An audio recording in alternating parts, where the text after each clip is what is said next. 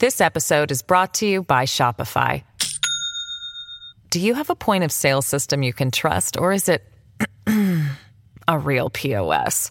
You need Shopify for retail. From accepting payments to managing inventory, Shopify POS has everything you need to sell in person. Go to shopify.com/system, all lowercase, to take your retail business to the next level today. That's shopify.com/system. Hello, everybody. This is Marshall Poe. I'm the editor of the New Books Network. NBN listeners like to read books and buy them. So we thought we'd tell you that right now, our friends at Princeton University Press are having a remarkable site-wide sale. You can get 50% off books, including ebooks and audiobooks, with the code 50, F-I-F-T-Y, at checkout until May 31. You can save some real money on Princeton University Press books. I encourage you to go there and check it out. Welcome to the New Books Network. Welcome to New Books in Women's History. My name is Marianne Hem-Eriksen, and I'm an associate professor of archaeology at the University of Leicester. My research expertise is in Iron and Viking Age households, architecture, and body politics. Today, we're speaking with Michèle Hayeur-Smith about her new book, The Valkyries Loom, The Archaeology of Clot Production and Female Power in the North Atlantic, published by the University Press of Florida in 2020. Michèle Hayeur-Smith is currently a researcher at the Hafenreffer Museum of Anthropology at Brown University. Her research interests include gender, textiles, and the material culture of dress and adornment. She has won several grants and awards to research textile production in the North Atlantic. And her research combines historical documents, archaeological textiles, and isotopic analyses to understand the role that women played in North Atlantic trade and societies. Michèle, I really enjoyed reading your book. Why don't you start by telling us a bit more about the association among women and textile production in the Viking and medieval worlds? You've titled your book, The Valkyries Loom. Why is that? Well, thank you very much. First of all, I wanted to thank you for interviewing me today, and also thank Jennifer Davis from the University of Oklahoma for having invited me to present my book. So back to the question that you ask. So I'm going to go about this in sort of a long way. Immediate answer to the question, why did I title it this way? And then I'm going to sort of backtrack and go into a story of how I came to actually working on these textiles. And I'll get back again to your title at the end. But I found that through my research, when I started it and over the course of time, I found that actually the acts of textile production it seemed to be surrounded by concepts of fear, power, and respect. I also noted that there were never any men weaving. And the fear and the power and whatnot seemed to be connected, was respect shown by men towards women. And this in turn also led me to look into other aspects. And I found that there were also some heavy mythological associations connected with women weaving, that was potentially connected also to some fairly powerful female goddesses like Freya, for example. That's the short answer. So now the long answer. I just wanted to talk also a little bit about how I got into this whole story of textiles, and also the questions of male perspectives versus female perspectives, and how it all came to be, and how I ended up actually sort of digging into this stuff as well. When I got the first grant I had, and I've had 3 successive grants that dealt with textiles now over a period of 3 years. These were funded by the National Science Foundation, Arctic Social Sciences. And the first grant that I had was actually to look at textiles in Iceland. And when I started looking into it, I realized that there were these massive collections, but actually that the way they had been looked at, in fact, they hadn't been studied at all, not in any sort of significant way. But they had been worked on by a historian called Helgi Thorlaksson, and who did his PhD thesis in 1991 actually on Vatmál, which is the cloth currency. And it was done, he's a historian, so he used obviously historic sources. Who writes the historic sources? It was a man looking at male sources. There was a textile specialist who Elsa Gudjonsson, and she was actually the textile specialist in Iceland. And she had looked a little bit at the archaeological material, but not in any sort of comprehensive way, and was more interested in sort of medieval tapestries and church fineries and so on. So she hadn't gotten in to the actual nitty-gritty of these archaeological collections, which I have to say are really not very attractive. And I like to call them like the dirty brown rags, because that's what they basically are. So I think that there was a bit of a reluctance of people to sort of tackle these collections, in part because, textile work has often been done in archaeology, is done by specialists who are often conservators as well, in a very sort of rigorous and thorough way. I think, quite frankly, the whole thing was a little bit daunting to people. The other thing, too, is that the archaeology in the North Atlantic has been dominated by men as well. So there's been really not a lot of discussion. I mean, this is changing now, but for a long time, when I started, there was really not a lot of interest placed in women in the other half of the population and how they had actually contributed to the settlement or survival in the North Atlantic. So I thought to myself, I was interested in looking for women, finding women archaeologically. So I thought, well, what better way to look at women than to look at the products that they made? And as it turned out, yes, textile production was an exclusively female affair, and it's only women that wove. So if you want to find women, you want to have their responses, or you want to see what they're doing, what better way than to look at the products that they actually made? So this was kind of, a different approach. I was sort of getting at it. And I then started to dig more into this and looking also into the symbolic sort of meaning of the textiles. And I have to say that I was also heavily inspired by the work of Annette Weiner and Schneider, who wrote actually a very famous book in anthropology, Cloth and the Human Experience, going really into the sort of like the deeper significance of what these textiles actually meant. And because I also used a lot of different sources, I didn't only use textiles, and I'm interested in the textiles themselves, but I'm really interested in what the textiles can tell us about society. I went into the saga sources as well quite extensively, and realized that there were actually associations between women, childbirth, death, fate, and even the control of fate. And if we start looking at, even the mythology, we see that there's 3 Norns that are female that are standing under the world tree, potentially controlling the fates of men, possibly by spinning. So textile work. And I found that even, digging further, that the act of spinning itself was connected with this form of female magic called Sedir. And, looking not only in the saga sources, but looking also at the spinning and weaving tools, you find a lot of spells, curses. In Laxdela saga, you have people killing people through the act of spinning. Again, death again. The Sedir staffs, or I won't say Seidir, the Sedir staffs that Neil Price, for example, who has worked extensively on the burials and whatnot, has talked a lot about ways of identifying the burials of these female practitioners, the Sedir, or the Volvas, was by the fact that they had staves in their burials. And in his book, The Viking Way, he went into great elaboration about the way these staves are, the fact they had baskets and so on. And what those basically are distaffs. Anybody who's got any experience with spinning knows that these are distaffs, except they're iron. So obviously they're not functional.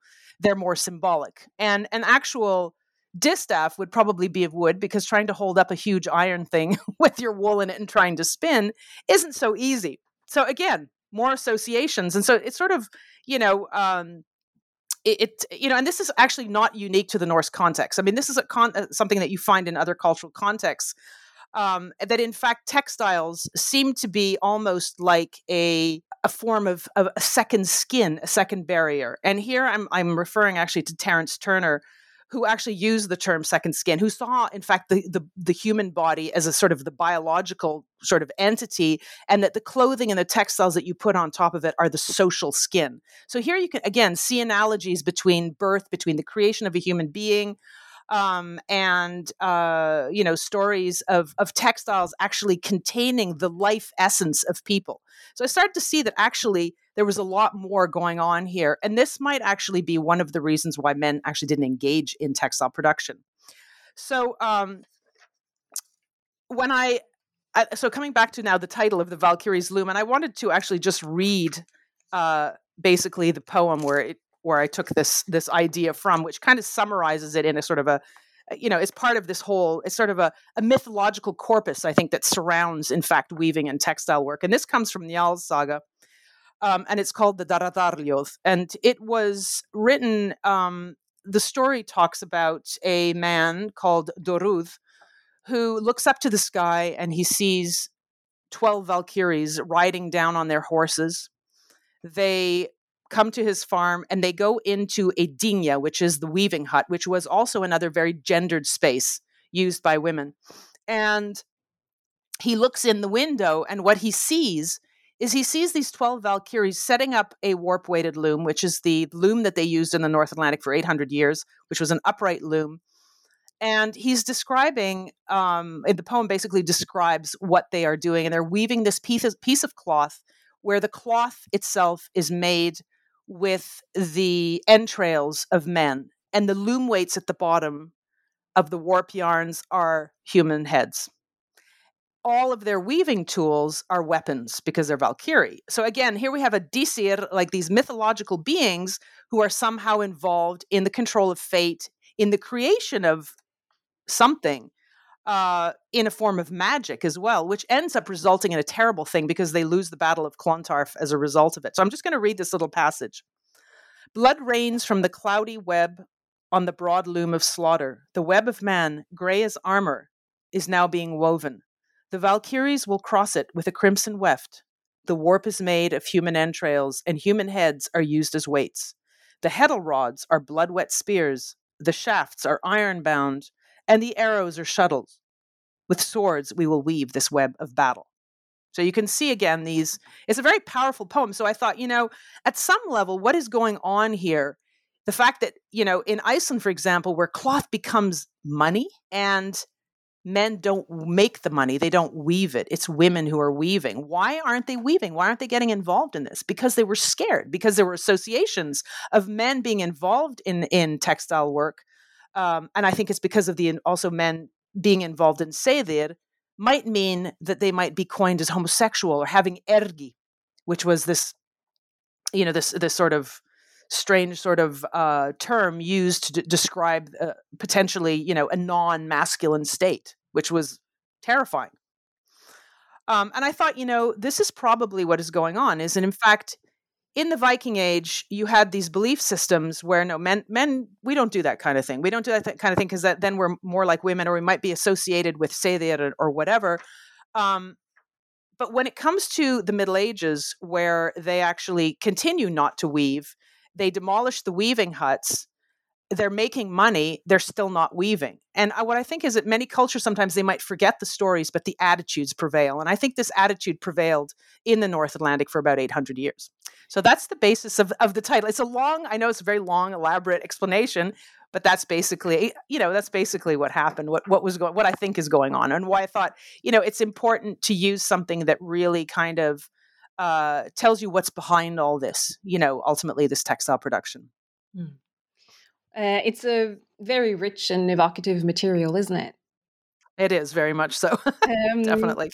I thought we should just clarify for listeners who aren't Viking specialists that seðr that was mentioned here, and these seðr staffs or potentially distaffs are ritual props, and seðr is seen as a form of magic, very clearly associated with women, as Michèle was saying, and seen as kind of emasculating for men to do.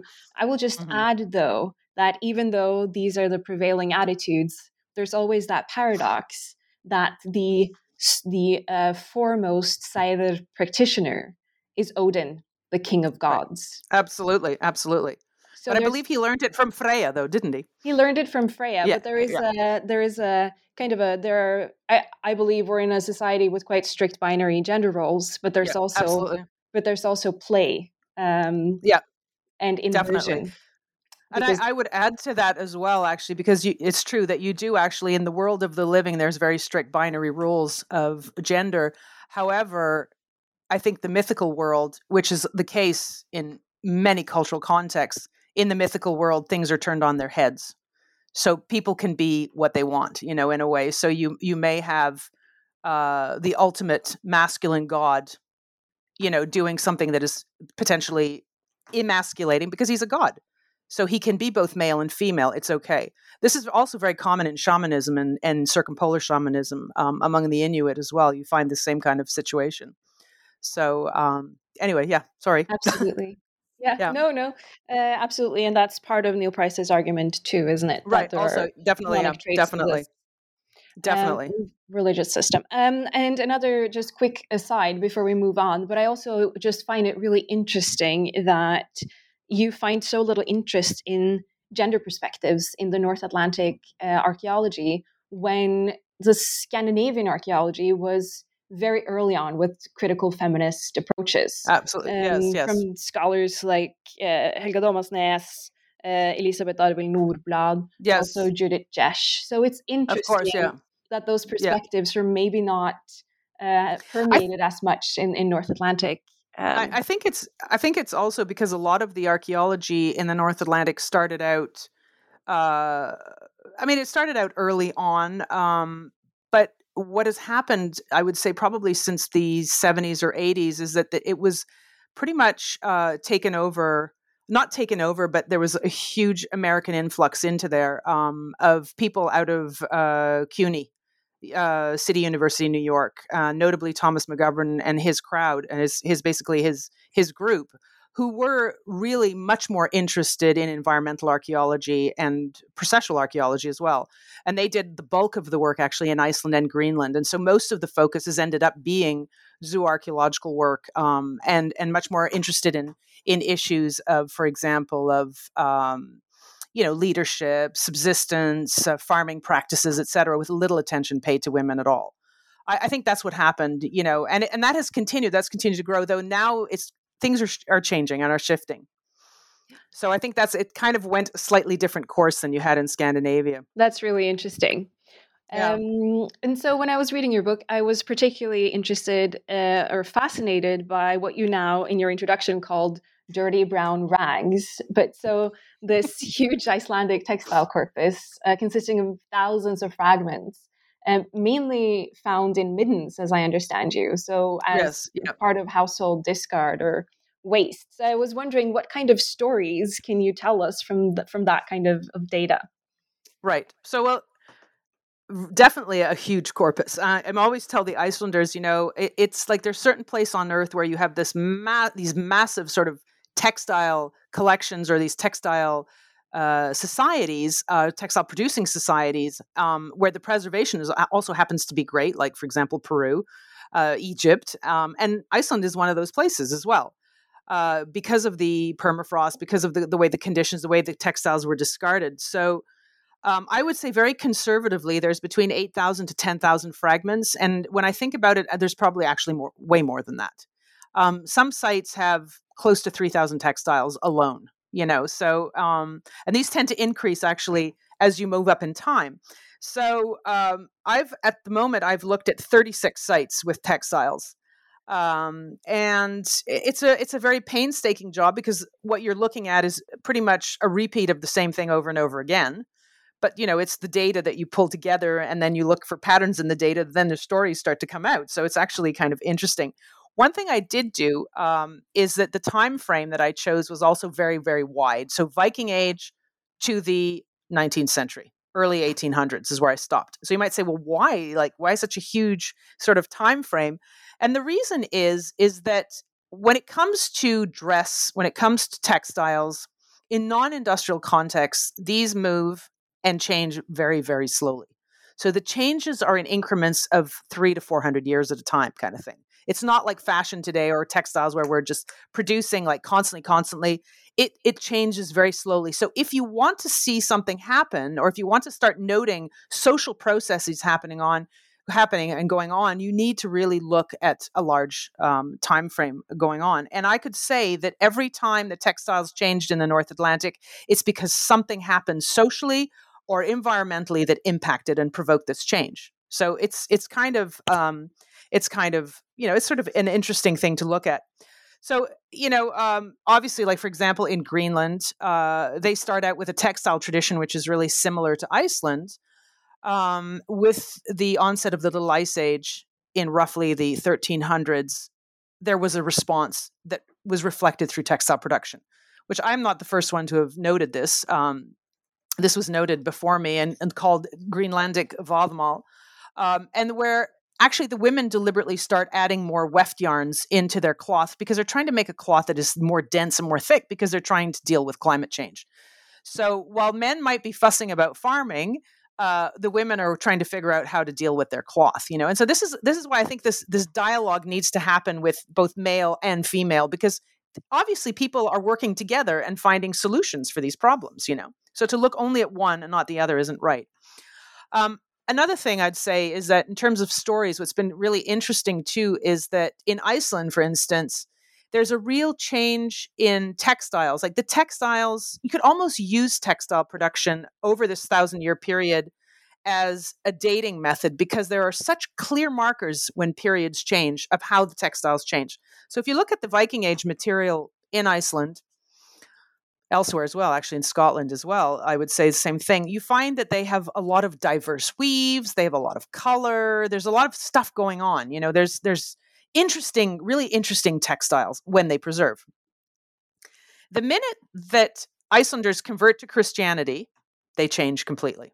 It's like we go down to two weave types, twills and tabbies. You do have the odd occasional other weave that comes in, but that is the dominant thing going on.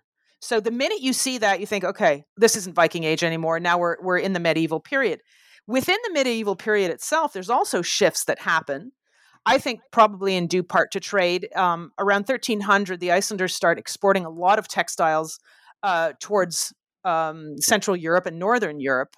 Generally, what they'll tell you in Iceland is that they stopped producing textiles in 1300 because fish became the important trade commodity. My experience is actually textiles continued constantly right up to 1700, roughly, until the Danish trade monopoly, and that real trade to Europe in textiles picks up in about 1200, 1300.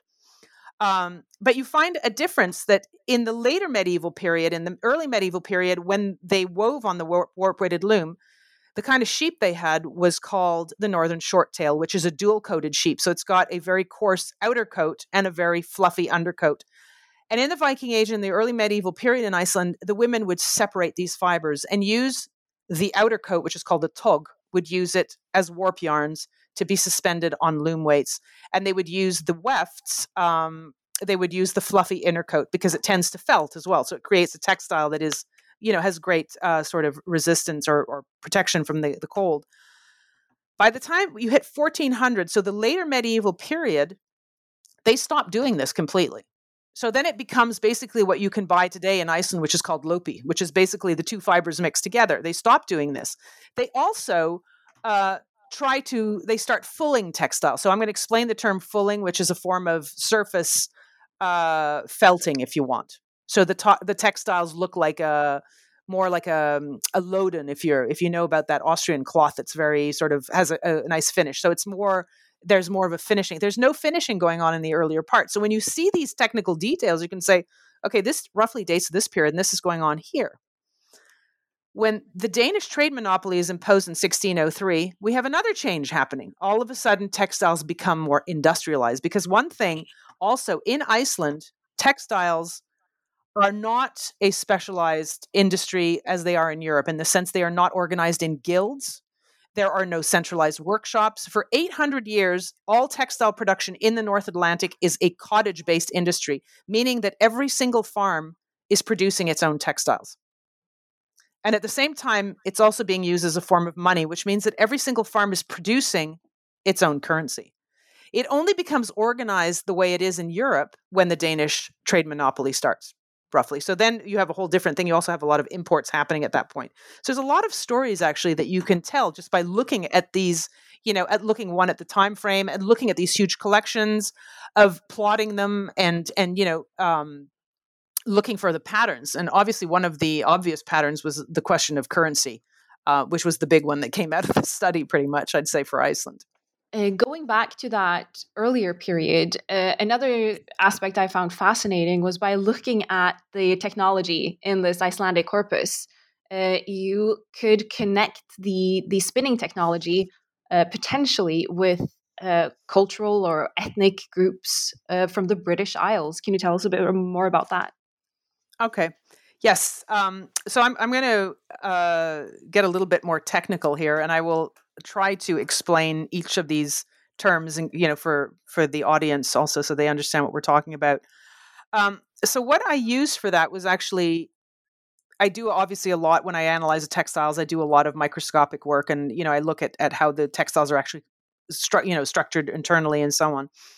And obviously, one of the important things is spin direction. It's made with spun yarns. When you spin a yarn, you have the option to spin towards the right, which will give you what we call Z spun yarns, or you can turn towards the left and you get S spun yarns. And what I noted in the data was that in the Viking Age, in the burials, most of the textiles are spun Z in the warp. So those are the vertical ones, and Z in the weft. Z in the weft, Z in the warp. So we would say those are Z to Z spun textiles. In the medieval period, you don't see that anymore. Suddenly you see Z spun warps and S spun wefts. So they've shifted, they've changed one of the spin directions. And these are things that tend, when I say that things don't change very quickly, these are the sorts of things that I'm talking about, is that, things are very, very slow in changing. So they tend to last for long periods of time. When I looked into the literature, I realized actually that in the British Isles, it was the same thing. In the Viking settlements, and these two textile specialists, Lisa Bender-Jorgensen, Penelope Walton-Rogers, had both noted actually that the textiles in the Viking settlements in the burial context were very different from what they were finding in the rest of the British Isles. So the textiles in those contexts were also Z to Z, yet in the settlements outside, they were Z to S. So I started looking around also the rest of Europe. The rest of Europe, it was mostly Z to S spun. I noted that Norway was Z to Z spun, as was the island of Gotland, but Sweden and Denmark were Z to S. So I'm sort of seeing these patterns. So I went back into the literature, and I actually used the work of an American archaeologist called Minar, who in 2001 wrote a book, or an article, I should say, on spin. And she was looking at the textile traditions in the southwest of the United States, where they have extensive textile traditions as well. And she had communities, literally, prehistoric communities that were side by side spinning in completely different ways. So this community was spinning Z to Z, and this community was spinning S to S, and the other one were spinning Z to S. And she started to wonder, why are there different ways of doing this? What is this about? Like, what's going on here? And you will hear, if you ask textile people, that, oh, well, it's because certain fibers need to be in this direction, otherwise the textile comes undone, or certain fibers require certain, spin directions, or it's because of people are right-handed or left-handed. And so she decided to run a whole experimental trial on this, and had modern spinners working, and had them working with different materials, different contexts, and they all came back to the way they had learned how to spin. So she realized that actually these are cultural traditions. These are cultural traditions that are passed on from mother to daughter, from father to son, depending, in the case of the Navajo, where men also weave. And that, in fact, they were almost cultural markers of how they would do things differently from their communities, from their neighbors. So I started thinking about that in the Norse context. And I started thinking, okay, if in Norway people are spinning Z to Z, in the Norse settlements of Scotland, they're spinning Z to Z. They're doing the same thing in Iceland. But in Iceland, you sometimes find in the Viking material, and I'm thinking about, for example, the burial of Ketilstaðir, which is in the book, was a case study we did. We actually had a piece of textile that was woven Z to S. We know that actually they came to Iceland. It was not only Norwegians that were involved in this endeavor, but there were also people from the Hebrides, from Ireland. There's people from other parts of Europe, from Sweden as well. Seeing that textile production was in the hands of women, if they brought in female slaves, female concubines, and they were working in this context, is it possible that they actually brought with them a different spinning tradition? And that what you've got is you've actually got two spinning traditions coming together. And eventually what happens by the early medieval period, they give up completely on the Z to Z, where I would also think that it might be possible that in the burial context, they may be trying to state their affiliation towards their Norwegian roots, not only in terms of the jewelry, but maybe also in how the textiles were made. But by the medieval period, where it becomes currency, we're down to Z to S.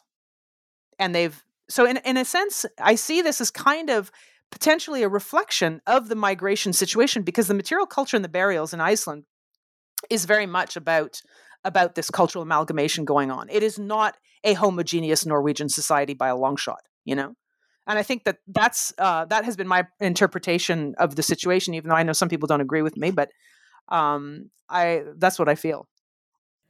This episode is brought to you by Shopify. Do you have a point of sale system you can trust, or is it a real POS?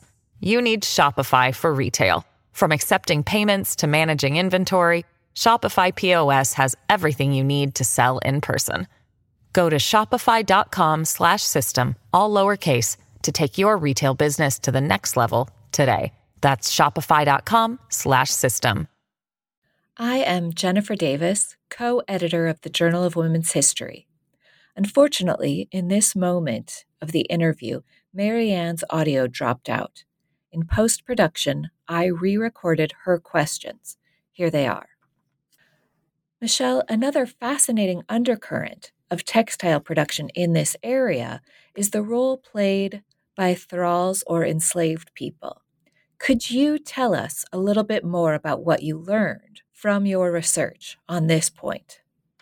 Well, obviously there's no concrete evidence about this, but I mean, just looking at the data, it seems that I'm sure that it's clear slaves were involved in the production of making, of helping in making of textiles, not only in terms of the spin direction that we've talked about, that they may have actually introduced different, textile traditions, but also, the time involved in making textiles. And in my book, in chapter 4, I did actually look at the work of Eva Andersen Strand and also of Lisa Bender Jorgensen, and also combined this with some of the work that Tom McGovern had done on the ratios of sheep to goat and looking at the wool needs per farm. He was really interested in how much wool does each farm need, and how would that impact actually breeding and so on, and animal husbandry and so on. And I wanted to figure out, okay, well, how long, because I weave as well. I weave on the warp weighted loom. And I wanted to figure out, like, how long does this really take? Because it's very slow and very time consuming, I have to say. And there's not only the weaving, there's also the spinning. Then there's the weaving, and then there's the making of the garments. And so I sort of combined all of their work together to figure out how much would, using his models of farms, because he had models of farms, like for 4 people or a farm with 20 people, and he had different sort of models. And the time involved was so intense. For one woman, it would take her about 260 days of labor to spin and weave the wool required to clothe a family of 4. That's if she was spinning and weaving 8 hours a day, every day. How does she do anything else? And the bigger the farm, the more people to clothe, the more women involved. So it's clear that everybody was spinning. Well, every female was probably spinning. I spent some of my childhood in South America, in Peru. And, I remember walking in the Andes and seeing women spinning constantly. Like they were tending their llamas in the Andes, spinning. They were at the market spinning. They span or spun every day, nonstop. And I thought to myself, this was an ongoing activity. So obviously, if you have anything, either concubines, slaves in the Viking Age, maybe even, farmhands, tenant farmers, any able-bodied female, in my opinion, was probably spinning and weaving. I mean, it's the only way to be able to cater to your needs. And also recycling clothing considerably. And there's a huge amount of recycling of cloth going on, which is also a very, very important strategy, which was not actually suggested in McGovern's evaluation of wool needs, is that, not everybody needs a sail and not everybody needs a blanket every year, because you're going to patch up and reuse things over and over again, So that's a very important aspect too. Okay. From our contemporary perspective, textile production is often seen as something of less economic importance, a familiar, perhaps even trivial, domestic activity associated with women. However, when we get into the medieval period proper, both in Iceland as in Norway, cloth production and cloth in general was of such importance that cloth was an economic currency. What can you tell us in general about the economic importance of textile production, and especially about this concept of Valmal? Vothmal, yeah. So you're absolutely right. Yeah, it's really, and I have to specify here that Vothmal is really used as currency in Norway and in Iceland. In fact, I'm just thinking about the law books in Norway. The Gulathing law has got provisions for textiles that you find again in Graugas, which is the medieval law book. And that tell you exactly how much what they're supposed to be. So indicating that this was something that was sort of definitely was important. Now I have to add also that Vatmal is not necessarily found, the currency, and this is really cloth currency, is not found in Greenland. There's no evidence that I could see that they were doing this. And I think it's because they just didn't have enough wool, quite frankly. And it has to do a lot with, again, the climate and what they were able to breed in terms of animals as well. The Faroe Islands does not appear to have any Vodmal either. I know that Shetland did, though. So it's not everywhere in the North Atlantic. So Shetland, you do find there's not a lot of textiles that remain from Shetland, but you do find evidence in historic sources that it was used as a type of currency as well. So about the Vodmal itself, I would say that it is so fundamental to their economy. I mean, it was literally an explosion. And it became actually something even different from what it was in Norway.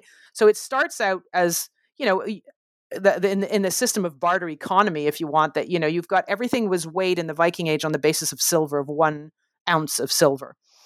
And that's the way it's written down in the law codes, is 1 ounce of silver. But as you get into the medieval period and you start looking at some of the later law books in medieval Iceland, you find that they're not talking about 1 mark of silver anymore. I think because there is no more silver, quite frankly. What does Iceland have? They have less and less contact with the outside world in the medieval period. It does decline through time. They have a lot of wool and they have a lot of fish. So these become the dominant sort of things. And I think that what happens is that the textiles become the basic unit of measure. So the 1 ounce of silver now becomes 2 L's wide and 6 L's long. And that's the basic unit. So that becomes, and so in the law codes, they don't even talk about silver anymore. They're just talking about Vodmal. They're talking about that 1 ounce unit of Vodmal, which is 2 L's by 6 L's. Now, the term Vodmal itself comes from 2 Norse words, Voth, which is cloth, and Mal, to measure. So cloth made to measure. And it's funny because people will throw the term around, oh, Vodmal, this is Vodmal. Vodmal is something very, very specific in Iceland. It is always a 2 to 2 twill. It is always Z to S spun, and it measures between 4 to 14 warp threads per centimeters. And there's a scale, and you see actually in some of the later law codes in Iceland that there's even grades of Vodmal that you can have. You can have, for example, a pakka Vodmal, which is about 4 warp threads per centimeter. You can have a gjaldavoð, which is the currency, which is basically between 9 and 10 warp threads per centimeter. They have a klæðavoð for clothing, which is 11 warp threads per centimeter. And then they have a smávoð, which is the stuff that you pay to the church for your taxes and tithes, which is between 11 and 14 warp threads per centimeter. So this is also, this is what people were using. And I mean, the sources are full of examples of this. It's what you use to pay your taxes. You pay your tithes with this. If you have to pay bride price, it'll be measured in Vodmal. It's for all your purchases. It's for everything. Now, obviously, if you don't have Vodmal, but you happen to have butter, well, then that's fine. They'll make the equivalent. And there are stipulations. So it's very, very regulated. They'll have stipulations in the law books of how much butter you need to provide equivalent to the 1 ounce unit of Vodmal, for example. So when you start to read about this, and what I did is I started counting threads, which is, probably the most tedious thing of all, but counting threads and plotting them. And I was shocked because everybody had looked at this sort of from a historic basis. And I started to see, well, let's see what that actually looks like in terms of the actual artifacts. And when I started to plot them, my results mirrored exactly the medieval law books. and I would get these really wonderful tight clusters in my graphs of the period, of this medieval period. What I also found is it didn't stop in 1300. It continued until the Danish trade monopoly, basically. So they had no currency. They did not have a coin currency in Iceland until the Danes arrived, basically. So for 800 years, there's no currency. This is the currency. And the crazy thing, it's made by women. Women are making cash. So, I love to say that because the Icelanders are like, wow, that's really cool. Because imagine, I mean, this is a pretty heavy responsibility. And my feeling is in the law books, because you had to make the stuff to be able to really understand how it was made, they are probably the ones who dictated also all the legal requirements of how wide it had to be, how many threads there had to be. I'm sure that women were working alongside men, probably fairly collaboratively, in implementing these rules, because you had to know the stuff to be able to, if you've never woven before, you wouldn't be able to say this, to be able to verify it. I'm sure they were probably involved in the inspection of it, because they actually had sheriffs going around inspecting to make sure that the vodmal was up to standards. And if it wasn't, you could be outlawed for it. So it's quite a serious offense. The other thing that they find is that the L, which is an ancient measure, it's not only in Iceland they use the L in England as well. This is also something that fluctuates, and probably the consensus seems to be it fluctuates over time in response, I think, to trade with England or with Northern Europe. So it starts out, generally they'll tell you an L is basically your forearm, so from your hands to your elbow, and measures about 49.2 centimeters in length. That's in Graugas, but then it changes to 55.6 Ls in a later source. One of the later law codes says that even the actual width of the 1 ounce unit changed from 2 Ls to 3.5 Ls. So 2 Ls would be about a meter wide, just to give you a kind of a sense, And this may be actually when they become more engaged in trade with Europe and exporting of this vodmal. They start to adjust, sort of in the Middle Ages, if you want, the mid to later Middle Ages, more or less.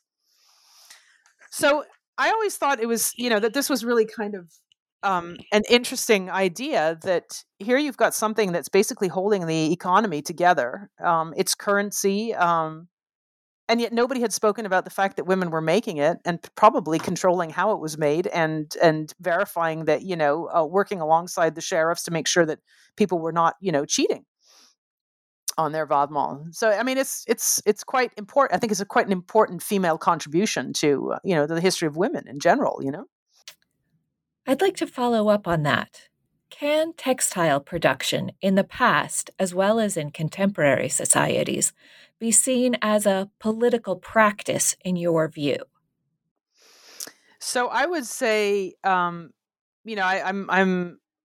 was really interested, particularly during the Trump years, of women sort of reappropriating textiles and using textiles now as a way to convey messages, political messages of, resistance and just critique of society and stuff, which actually was, I thought that was great. It warmed my heart that they were back to doing this, yes, you need to do this. I wouldn't say that in the Norse context in the North Atlantic that it was obviously as overtly political, but it's definitely political.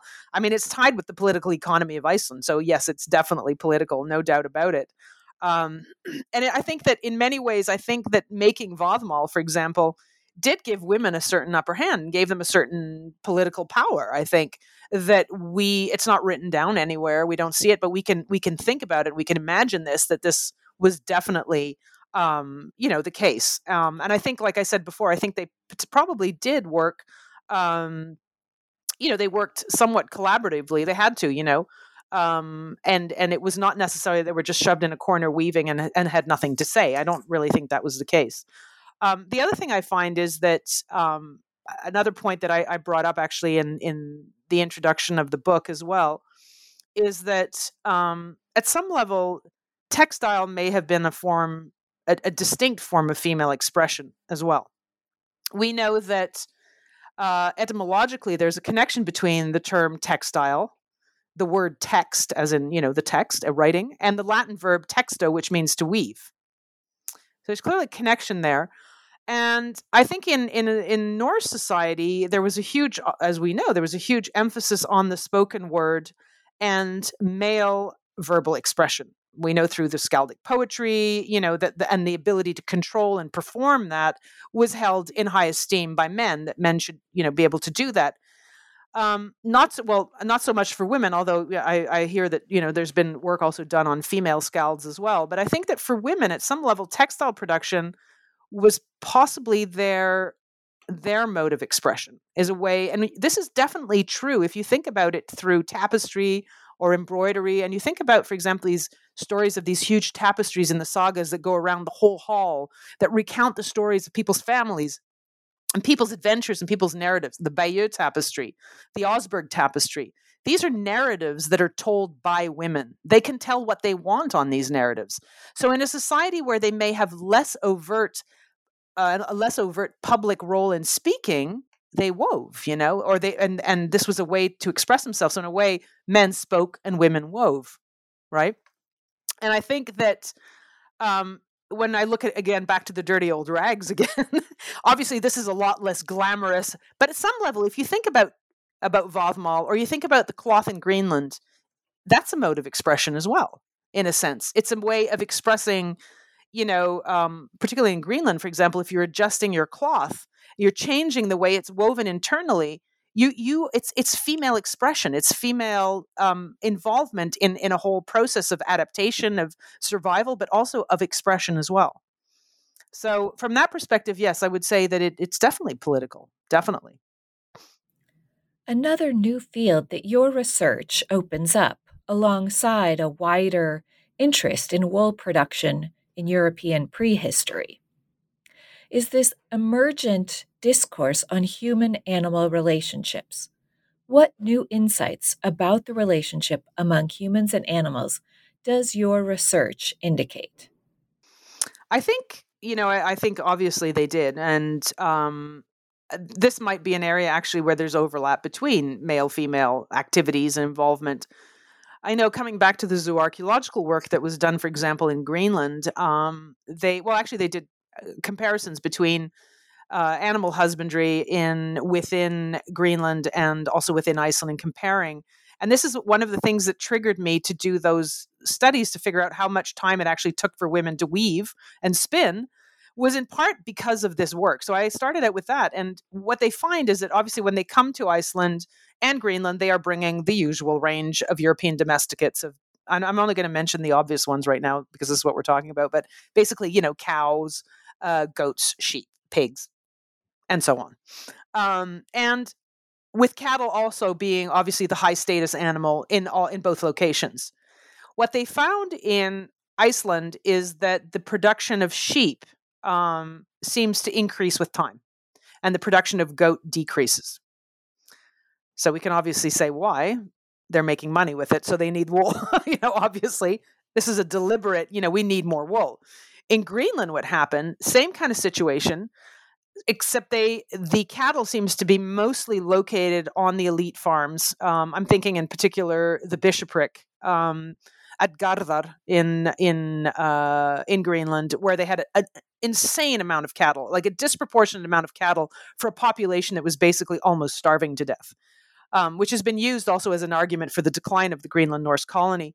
But in terms of the other domesticates, as with the Little Ice Age happening slowly over time and starting sort of at the end of 1200s, you start to see, on one hand, much more reliance on the hunting of seals and marine mammals in the outer fjords to supplement their diet, because they don't have enough fodder to feed the sheep. And in terms of the breeding of sheep, they decrease the breeding of sheep and they increase the breeding of goats. Well, obviously, the goat is better adapted to that kind of Arctic environment. It eats shrubbery. It's okay in areas. It doesn't necessarily need as much fodder than obviously sheep do. But it also must have impacted their, obviously the amount of wool they had. And that's why I think one of the reasons why, in fact, they don't pick up on the idea of vodmal and using vodmal because they don't have enough wool to do it. They have enough wool to cater to their needs. And maybe not even that. There's an insane amount of recycling of cloth going on in North Greenland as well. There's evidence that they also integrated some goat hair into their, which is much coarser as well, more scratchy. What they find is that their main, if you want their currency, was walrus ivory, walrus pelts, wild animal fur, and goat skins, that they were sending the goat skins back to Norway for shoemaking. And so hence the increase also in goats as well. So I would say, these are decisions that were probably taken as a community, but, the women in dealing with clothing, one thing that I imagine that is that they must have used more furs as well in parts of their clothing, a little bit like the Inuit. The only problem with that is it doesn't preserve.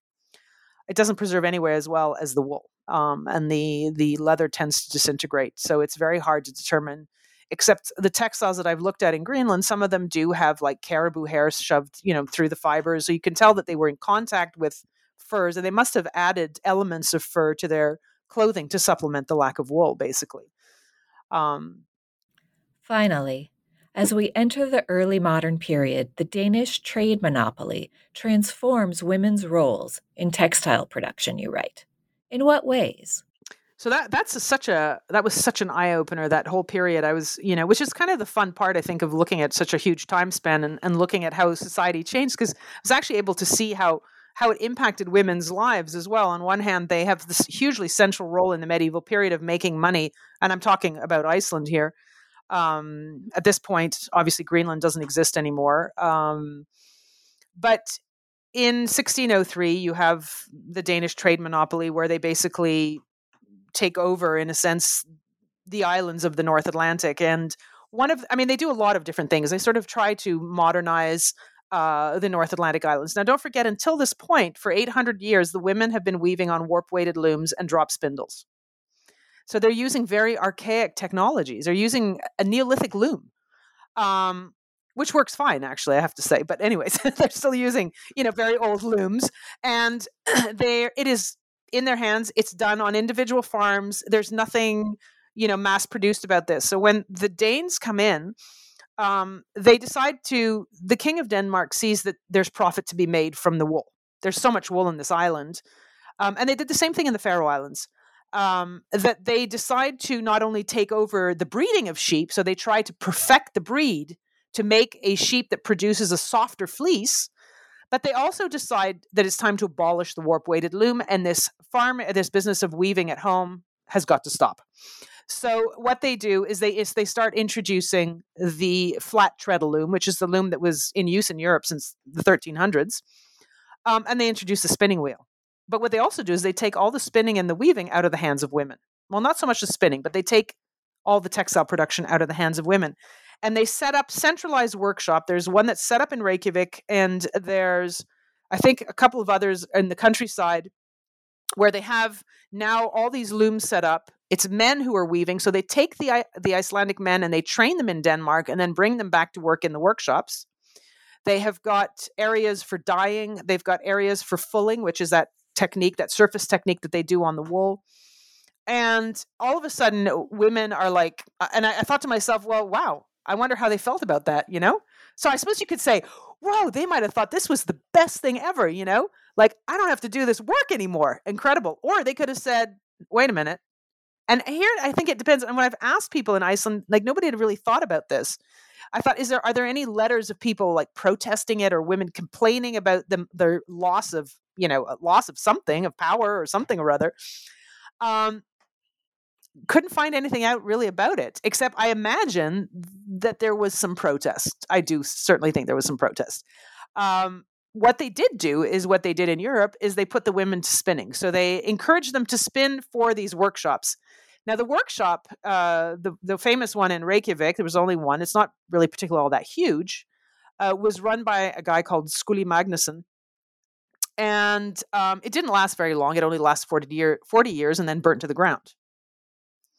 But in the process of trying to abolish the looms, they actually did succeed in stripping the country of the warp-weighted loom, so that by the mid 1800s, nobody remembered how to even warp this thing at all. So it's pretty significant change, I think in society. And what I did is that, I had heard that they were also making them knit a lot. And there was a lot of knitting going on both in Iceland and in the Faroe Islands. And there are complaints by the Danish authorities that the Faroese and the Icelanders are not knitting properly because stockings were very fashionable at the time. And the stockings are poorly knit.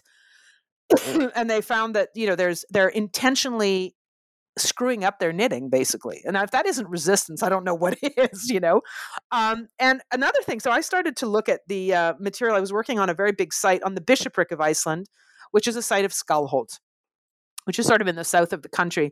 And I was looking, Skullholt, like I said, is the bishopric. So the bishop lived there of all of Iceland, and he had a school there. And in the school, they had boys that would come from all over Iceland to learn how to become priests. And we're talking about, 1700s, more or less. So I was asked to look at that collection there and looking at the textiles from Skullholt. And one of the things in the early modern period is that the textiles that come in, the textiles collections become bigger and bigger as you move with time in Iceland. And you also find that you're not only dealing with, homespun cloth, but you're also suddenly dealing with this cloth, which is clearly made with Icelandic wool, but has been made in the workshops, sent back to to Denmark for verification and inspection, and then sent back to Iceland for resale. This cloth looks very much like the imports, and then you've got a whole bunch of imports coming in. So trying to tease through these collections is insane. And but what I did find at Skullholt is that the majority of the textiles were actually homespun cloth, like the old stuff. So what is that telling you? That's telling you that basically the boys who are coming from all over Iceland still had women in their farms who were weaving on the warp-weighted loom and were making the traditional vadmal, or the traditional homespun cloth, and sending them to Skullholt. And they were not actually consuming all these wonderful new things. And I was talking to the site director. I said, this is like a form of resistance in a way. This is a way of, we're not necessarily going to take over and start, consuming these imported cloth, because they were trying also very hard to get people to consume more and more modern textiles and imported textiles. And people are clearly continuing to weave the traditional homespun cloth and sending the boys to school in the homespun cloth. Regardless of, and it happened also to fit within also the ideals there, Lutheran ideals and dress codes and so on, and sumptuary laws.